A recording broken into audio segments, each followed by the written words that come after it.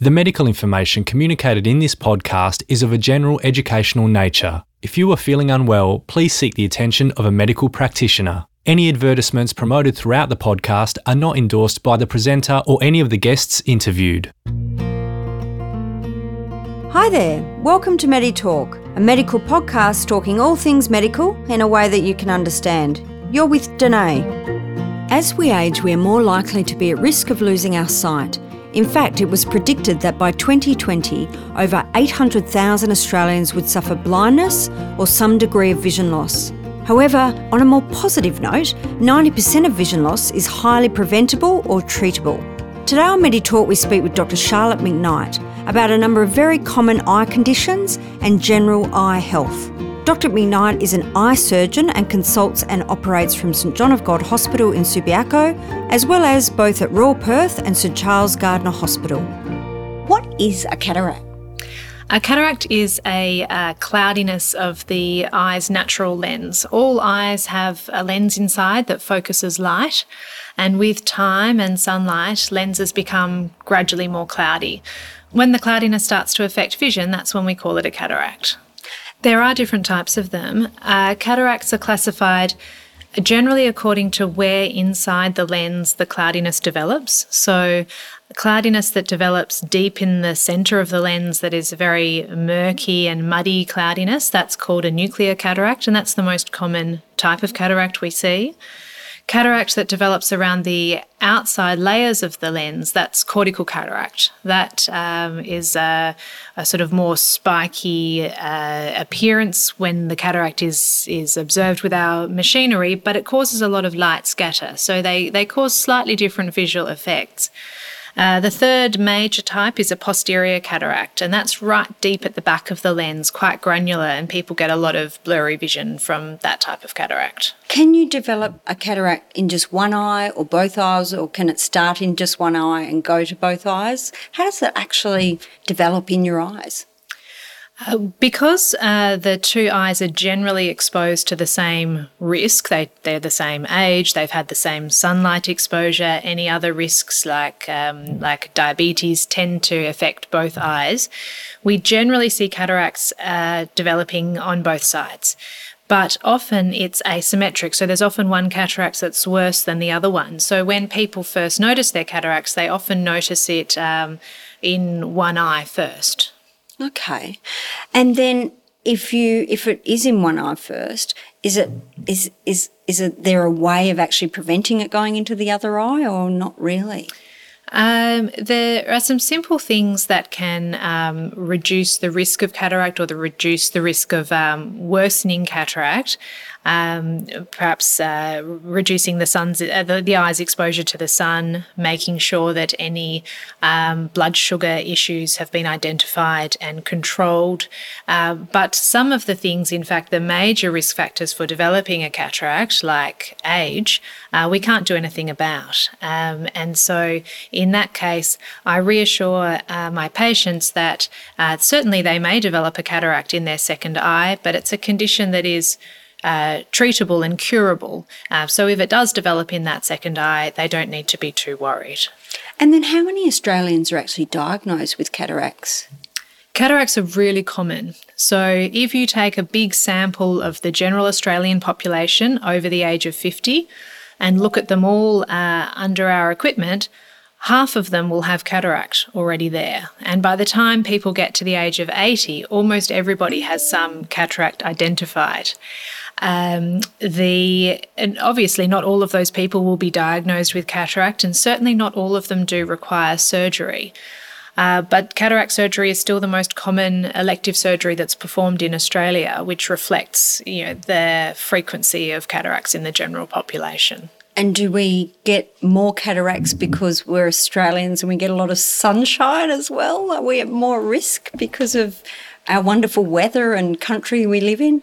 Look, probably, but worldwide cataracts are really common throughout the world, and it's one of the major causes worldwide of vision loss, particularly in countries that don't have the excellent medical care that Australia does. It's one of the top causes of blindness in developing countries is untreated cataracts. So we're very lucky in Australia that even though we certainly do develop a lot of cataract in our community, we have the medical resources and infrastructure to treat it really effectively. And that was a lot of the wonderful work that Fred Hollows was doing, wasn't it? When he was, and his foundation does that work in third world countries, don't they? That's exactly right. Yes, yeah.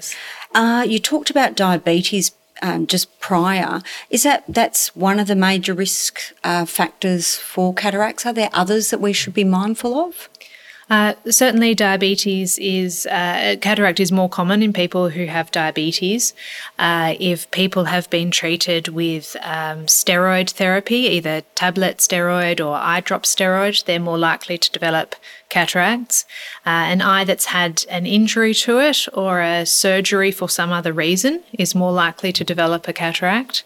But really the major risk is age, and even in people that have none of those problems at all, cataract can still develop and is still a significant problem. Can we get them as young people, and what are other eye conditions that young people get? Yeah, absolutely. So cataracts can occur at any age, and some children are in fact born with cataracts. Oh, right. That type of cataract is a slightly different subset. It's still a cloudiness of the lens of the eye, but of course the risk factors and the reasons for developing that cataract are different when they happen in infants or children than when they happen in adults.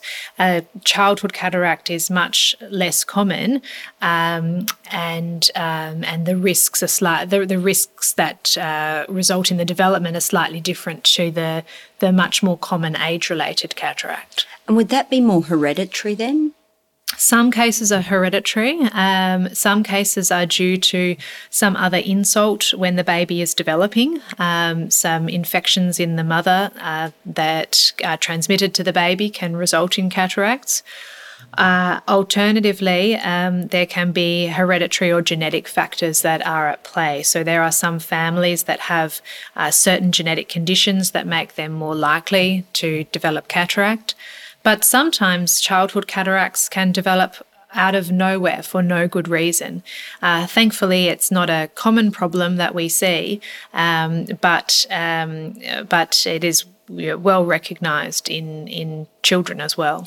And if a cataract is diagnosed early, does it have a greater success in terms of surgery? So in that subset of children and infants, timing of surgery is absolutely critical because of development of the visual pathways. In an adult with cataracts, the timing of surgery, the considerations are a little bit different. So what I would say is that there is no one time that a cataract must be done, and certainly just because a cataract is sitting there doesn't mean it needs an operation. I wouldn't recommend doing a cataract operation too early, because if a person is not bothered by visual symptoms or visual issues, subjecting them to a surgical operation is unnecessary for everyone involved. Similarly, though, I wouldn't leave a cataract too late, because advanced cataracts or mature cataracts can have other problems associated with them, including an increase in the surgical risk. So there is a window of time when cataract surgery should be done in an adult, and the individual patient is the one who is best able to tell me when that time is for them. And so anybody who has a cataract, if it's diagnosed by their optometrist or they're concerned about the risk of cataract, I sit down and have a chat with them about actually how much it's affecting them, and then what they could expect from a surgical operation. And then together we can make a decision about the timing of cataract surgery tailored for them. And then what are the signs that we should be looking out for where, okay, now's the time we need to go and speak to either their GP or their optometrist? what are the signs? And then if they're getting those signs, what's their first point of contact? So the earliest thing that people describe is often either a change in their glasses prescription, where a previously stable glasses prescription starts to sort of change rapidly or unexpectedly. And glare and halos around lights, particularly night driving, starts to become a problem early on. Later, the clarity of the vision reduces, so small print and distance vision becomes not quite so clear, and contrast is reduced, so gradually worsening to blurred vision. And some people get problems with ghosting, sort of smearing or doubling of their vision as well with cataracts. But it's quite different the ways it presents in different people. Cataracts can cause some eye strain too, but if a person is experiencing a pain in their eyes or a gritty irritation of the eyes, it's generally something else. It's generally an eye surface problem rather than a deeper problem with the cataract. And then would they reach out to see an optometrist or their GP? What do you recommend is a good course of action? The optometrist is a very good first port of call. General practitioners also see patients with cataracts, but they don't have the specialised equipment to confirm the diagnosis. So either an optometrist who can then refer to an eye surgeon, or a GP that can then refer for an eye surgeon's examination would be the pathways for getting a check for cataracts. Generally, an optometrist in the community will be the first port of call. And then how is it diagnosed? Just when they go, those big machines that we go to when we go to the optometrist and have our eyes tested, is that what we're sort of, it's not going to hurt us or anything like that? Not at all, not a painful test whatsoever. Firstly, the vision would be checked on a letter chart to see what the person is actually able to read. And then the machine with some bright lights flashing in the eyes to have a look at the lens of the eye. To get a really good impression of the full extent of the cataract, some dilating eye drops are often used to open the pupil so we can see all of the cataract. And then what are the varying treatment options? So you've had your diagnosis. Where to from here? What options are there now available to people with cataracts? So the mainstay of cataract treatment is a surgical operation. The decision making about treatment really becomes whether or not we should be operating or not. In early cataract, that might be only causing a little bit of focusing problem. It's not threatening driving, where the patient is still comfortable with their visual experience. It's quite fine to simply persist with glasses and observe over time. But if surgery is required, if the visual symptoms are bothersome, then it would be a cataract operation, which is a day case surgery. Wow, it happens so quick. So how long are you under for?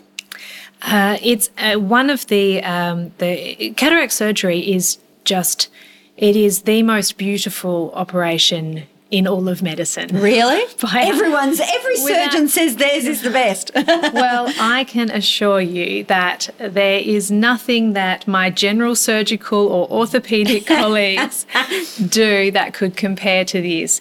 It is really quite a short period of time of very delicate work. So it involves, in fact, most of the time, only a local anaesthetic with some sedation to stay comfortable and relaxed throughout, keyhole incisions, and the cataract lens is removed using a high-tech ultrasound and a vacuum from the eye, and a new high-tech lens that is crystal clear is inserted inside the eye, and it opens up like a butterfly into its position. And most of the time we don't even need to use any stitches whatsoever, just done under local anaesthetic. Takes in the order of 10 to 15 minutes of surgical time, But the whole process of coming into the hospital, having the eye drops and the sedation and recovering afterwards, I tell people to expect to be in hospital for half a day. How long before they actually will be able to see the difference? So there is an iPad that's on overnight. The next morning that's taken off, and most people can see a difference that very next morning. Wow. Often the vision is a little hazy. Of course, there's swelling and the vision sharpens up, but really it sharpens up over the first week to be really comfortable. And by the end of that first week, certainly my patients should expect to be able to drive. Even though the eye may be a little sensitive to light, they will be certainly within the requirements for driving. Wow, that's amazing. So in such a short period of time, the results are quite outstanding. We're very lucky that cataract surgery, modern cataract surgery, is such an effective and, for the most part, very predictable operation. Of course, all operations have some risk, and I wouldn't want to sort of over-promise or oversell an operation, and each individual person's circumstances must be taken into account, because all eyes are different, and eyes that have other problems with them, whether it might be issues in the retina, issues with the eye surface, or a history of injury or surgery, for instance, the outcome after cataract surgery might be limited by those other factors. But for the most part, I'm so privileged to do an operation that people see such a huge benefit from.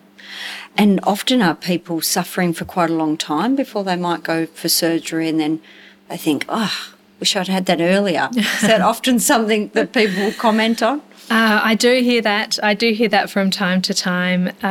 Yes, absolutely. Some of the work I do in the public hospitals, there's some of the patients that come through there from disadvantaged backgrounds, or some of our migrant populations that don't have the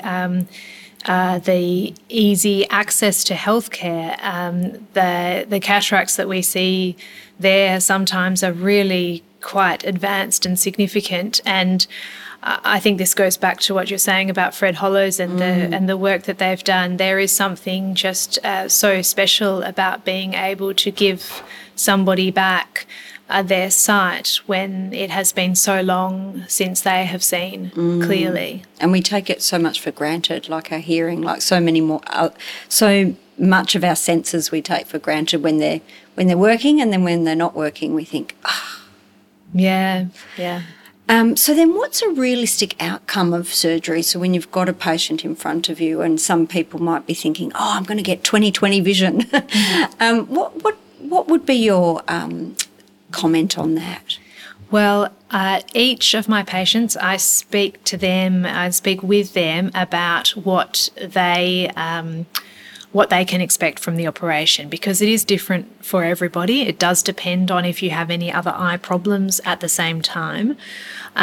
Certainly for an eye that doesn't have any other eye problems, 20/20 vision is what we are aiming for sure. But it needs to be recognised that the lens that is put into the eye is, for the most part, a lens that is focused at one focal distance. So if people are wanting to see in the distance and wanting to see at near, they may have to still wear glasses for near work. If they don't want to wear glasses for near work, then we have some tricks up our sleeve that we can use to reduce the reliance on glasses after cataract surgery. Multifocal lenses, or one eye distance, one eye near, are a few of the tricks that we use, because one of the great things about cataract surgery, because we're operating on the lens of the eye, which is the focusing structure of the eye, we can manipulate that focusing and often reduce people's reliance on their glasses. So if somebody starts out with a strong glasses prescription, I can certainly reassure them that we will reduce that prescription right down. And people who are motivated to not wear glasses at all, I can talk through the various options that might be available for them. So it's a way to harness that added bonus of prescription change after cataract surgery to our advantage. And then if you're middle-aged and you've got a parent that's suffered cataracts, and you're probably going, how can I prevent it from happening to me? And I know we can't fight ageing, but you were saying, what are the things I was reading about that even your eating a healthy diet, healthy lifestyle risk factors can be of benefit to our eye health. What are the things we should be doing to prevent and improve our eye health? So certainly sun protection is one thing that we can do. It certainly is related to cataract development. It's related to other disease in the eye. Pterygium is a common eye problem we see in Australia that I look after a lot of patients who need pterygium surgery as well. And what's that?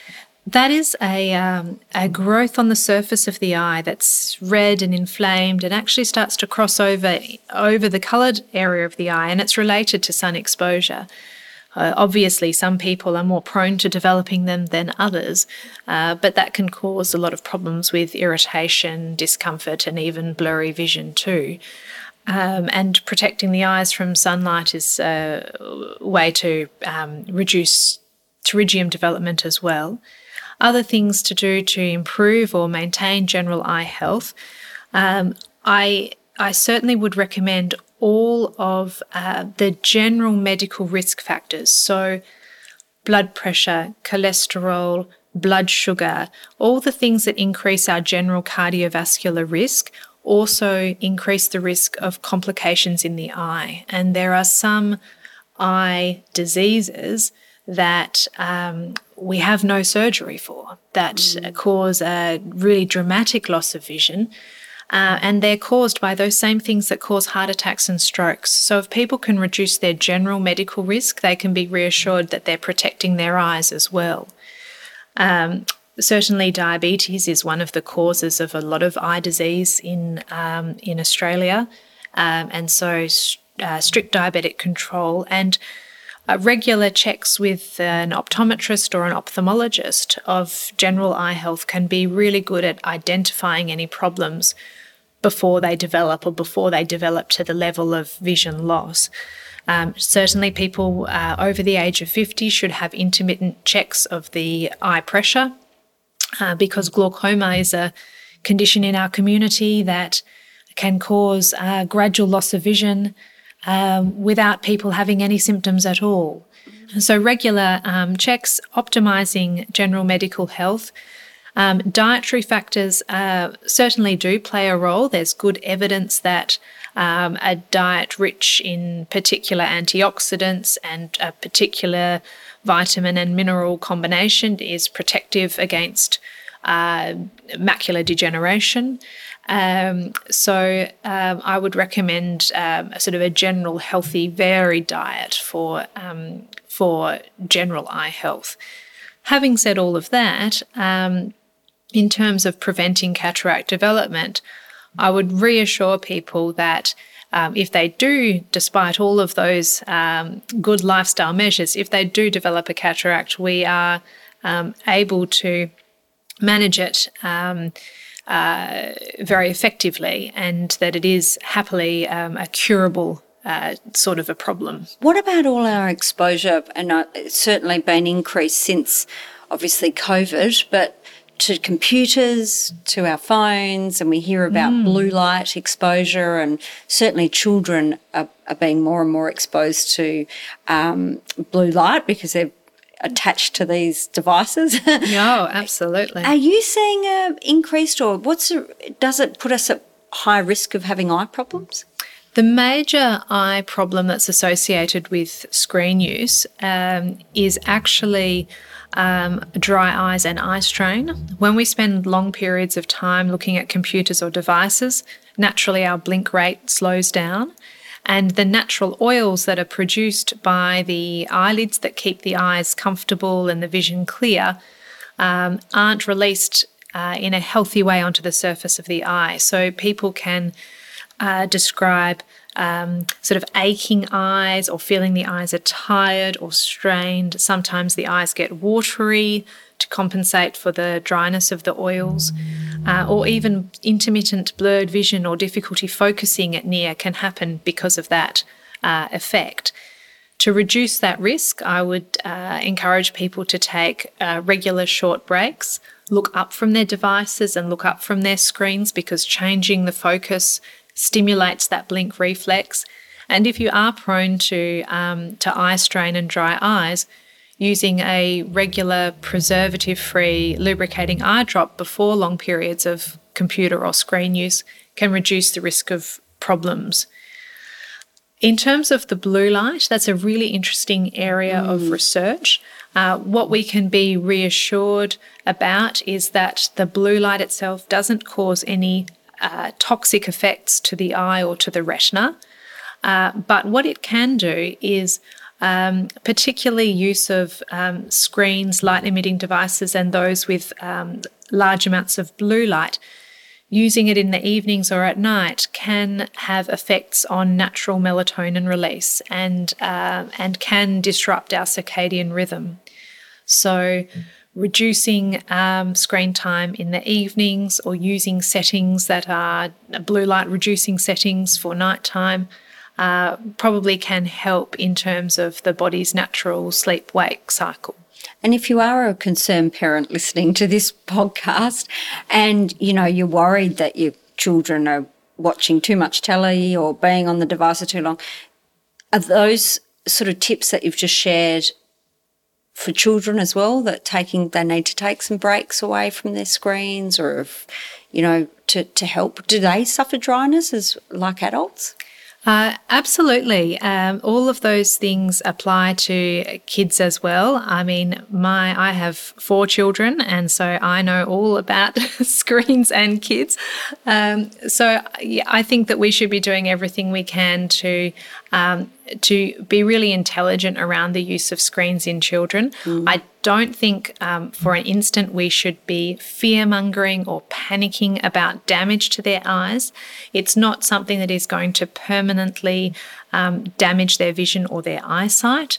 But having said that, we know in large group studies of childhood activity that children that do more indoor near work have increased rates of myopia or short-sightedness compared with groups of children who have more outdoor time.